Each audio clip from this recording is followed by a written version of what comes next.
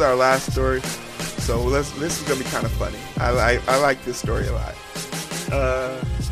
But let's get a little intro in. Hey, how you doing? My name's Hero. I host the Identity Booth. This is the last story. I don't have the energy or time to go through this every time. I think I might just create like a single reel and put it in through, but that's like a sign of laziness. I feel like that's a sign of laziness, so we'll probably have to keep it up. But with this, like, share, subscribe if you enjoy the content I'm making. Hey, feel free to support us, man. It's on iTunes, Anchor FM, for as little as $1 a month, man. That's $12. I'm worth $12. But support is free over here. It's a pandemic. I don't want your last dollar. I don't need your money. But I do need your support. And you can support me on Facebook, YouTube, Twitch, whatever you want to watch me on. Twitter. Like, share, subscribe. Send this to someone who is upset Donald Trump lost the election. That's how you can help me out. But with all those good things being put into place, let's get on to this story, guys. This story right here. So, the NBA draft just recently happened, right? Let's zoom in on this, because I don't want y'all to be like, what the hell am I looking at? It is exactly what you think it is. The NBA draft took place, I think, 2 nights ago. Shout out to CAA for having the most first-round draft picks or whatever the hell they do. Good on them.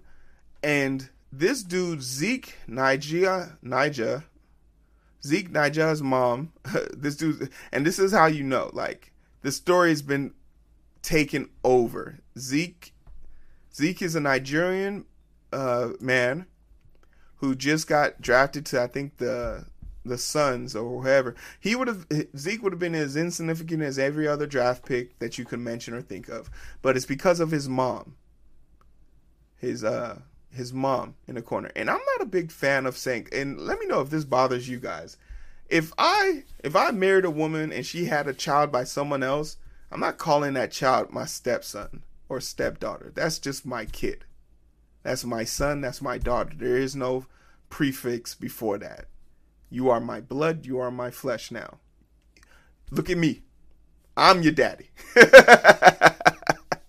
Like, I just feel like it's weird. Like, it's a disconnect. And if me personally as a kid, I wouldn't want to be, this is my biological son and this is my stepson. Like, shut the fuck up. We're both your son. And so, we need to stop that.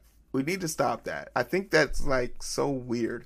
But his mama, a white woman, was wearing traditional African Nigerian garbs. And just to give you guys a preface this with a little information, seeing as I'm a Nigerian man, this is not a Nigerian color pattern. This is more of a Ghanaian or Toga print. This is not a predominant print in the Nigerian culture. But it's definitely from Ghana. But he got drafted and she's wearing this, and the gatekeepers of the black culture who know nothing. No, and I'm about to get on my soapbox here. I'm about to get on my privileged soapbox here. As a Nigerian man, 100% grade A Nigerian goat meat, it runs in my blood. I'm here to tell you, I don't give a damn. I don't care. You want to know why I don't care? Because it's not about her. It's not about her. Your weird infatuation with appropriation of our culture. You think you have some special tool here? If you're upset about this picture and you've never been to Nigeria, you can't say shit. If you're upset about this picture and you're a black person, I'm talking. Let me give a disclaimer real quick. This is a disclaimer. Hey, my name's Hero. I'm the host of the Identity Booth, and from time to time, I like to have candid conversations with black people. And when I want to have these candid conversations with black people, I need to put out a disclaimer to the fellow white people or Hispanic people or Asian people watching this, because you guys are my cousins too, and I love y'all, and y'all a big part of my demographic. Like, y'all really do help me out, and I appreciate that. But what happens during these candid conversations, I say some shit that I don't need y'all to say outside of this moment. And you're just here watching right now. You can't say this outside. I will not defend you. I'm not your friend, or I'm not cool enough with you for you to feel comfortable to say this outside. And if you said something I'm going to say in the next few phrases outside and it results in you losing some financial aspect of your life or friends or being labeled as one of those people, just remember this conversation. You were warned. Don't say nothing I'm about to say on the outside like you gotta, like you're cool. You're not allowed to say the N-word. It's one of those things, okay? Disclaimer over. If you are a black person upset about this or clowning this white lady and you haven't donated any money to end the SARS situation, shut the fuck up. If you didn't help out when Boko Haram was going on, shut the fuck up. If you aren't a person who knows what eba, amala, swallow, agege bread, jollof rice, fried rice, smells like in your own oven, shut the hell up, man. The gatekeepers of the black community are not authentic black people. And understand what I mean by authentic. Because authentic means you have no ownership of anything. The black culture is for everybody. And the only time we're upset when black culture is being used by people is when it's being manipulated, downplayed, or unrecognized. That's when we see the people walking around with the Bantu knots in their head and saying, I just tried a new twist. No, bitch. Recognize where that shit came from. From the 1300s. We did it so that when we put our hair in bonnet nets, the sweat would roll down and not be stuck in our hair, causing it to clump up. Understand our history. Still in our box braids? Oh, that's cool. That's not you, though. That's us.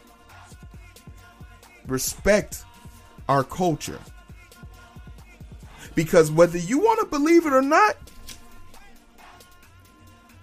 if you've never been to South Africa, you don't know that white people can be African. That shit blows your mind right now. There are people in Africa, blonde hair, blue eyes, straight nose, and get sunburned. European descent, but African made. Check it out. 2 black people in Africa can have a white baby. It's not in that world is acceptable. Let me give you some insight into this lady. She married ZEEK'S dad. And ZEEK'S dad is cultured. As you can see, ZEEK'S wearing traditional garbs. Zeke is a person who is in love with his culture. His grandmother, his mother, or whoever this is also wearing traditional garb. The husband's right there in the corner. But this is the picture you really need to be focused on. Is this picture right here.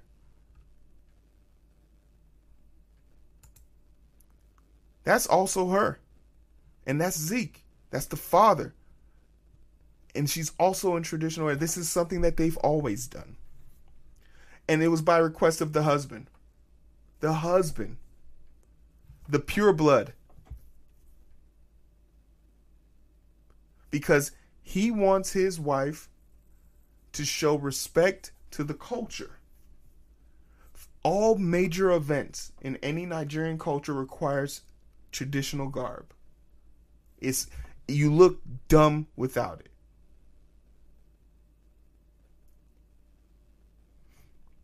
He was asking her to pay respect. So she knew that this was going to be a backlash. But dare I say, an obedient wife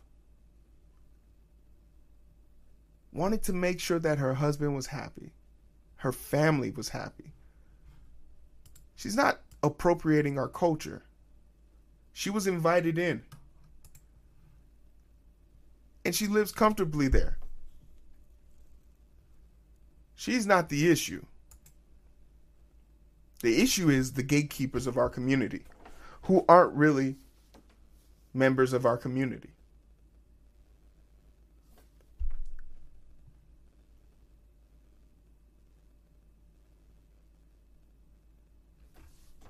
It's baffling to me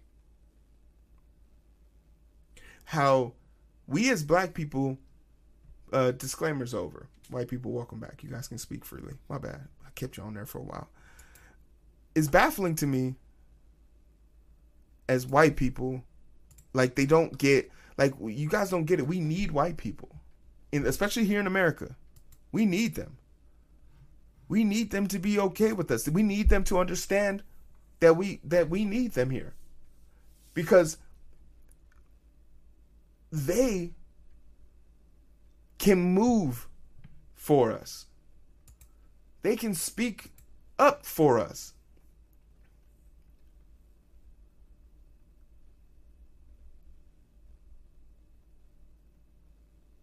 They can help us out. If I'm being real, before my shit got, and I haven't even blown up, but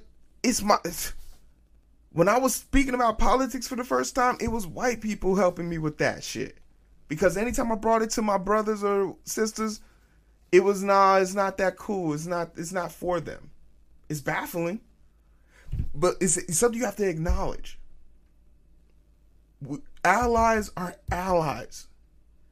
And if someone wants to pay respect to you, you have to understand the difference between respect and disrespect. If she put on black makeup, okay, then there's an issue. That's something we have to talk about. But y'all out here trying to cancel this lady for being, by definition, a good mother, while y'all out here letting your kids trick or treat and shit. While y'all out here sending your kids to school knowing there's a pandemic. But hey, you don't want to deal with them for another 6 weeks. And I'm throwing shade. It's tough times for everybody. But it just baffled me why this was a story in the first place. Because Zeke's day of being drafted will now be synonymous with his mother being treated like an appropriator of a culture.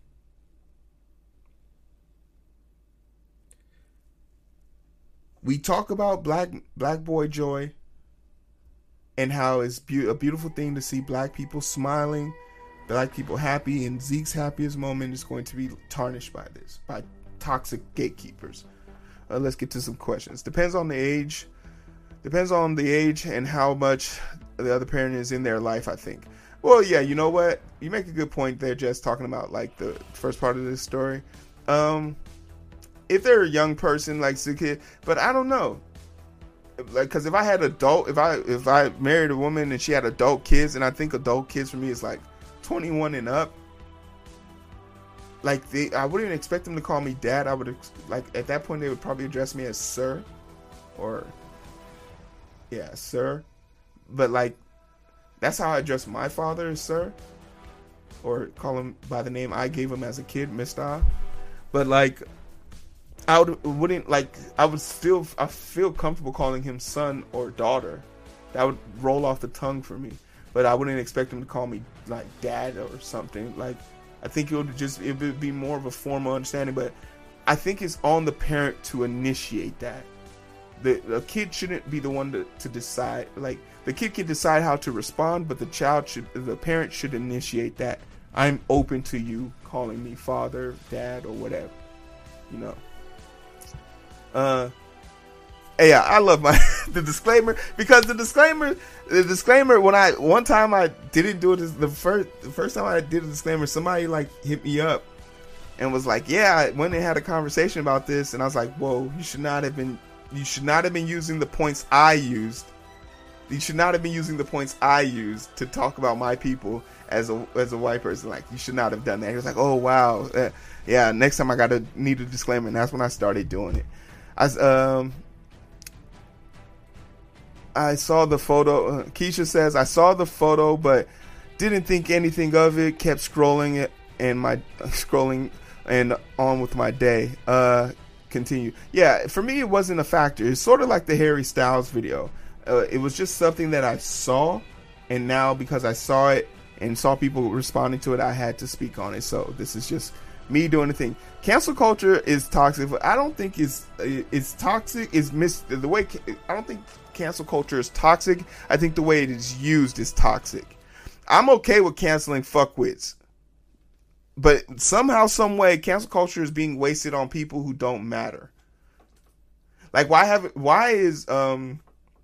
wasn't Trump canceled?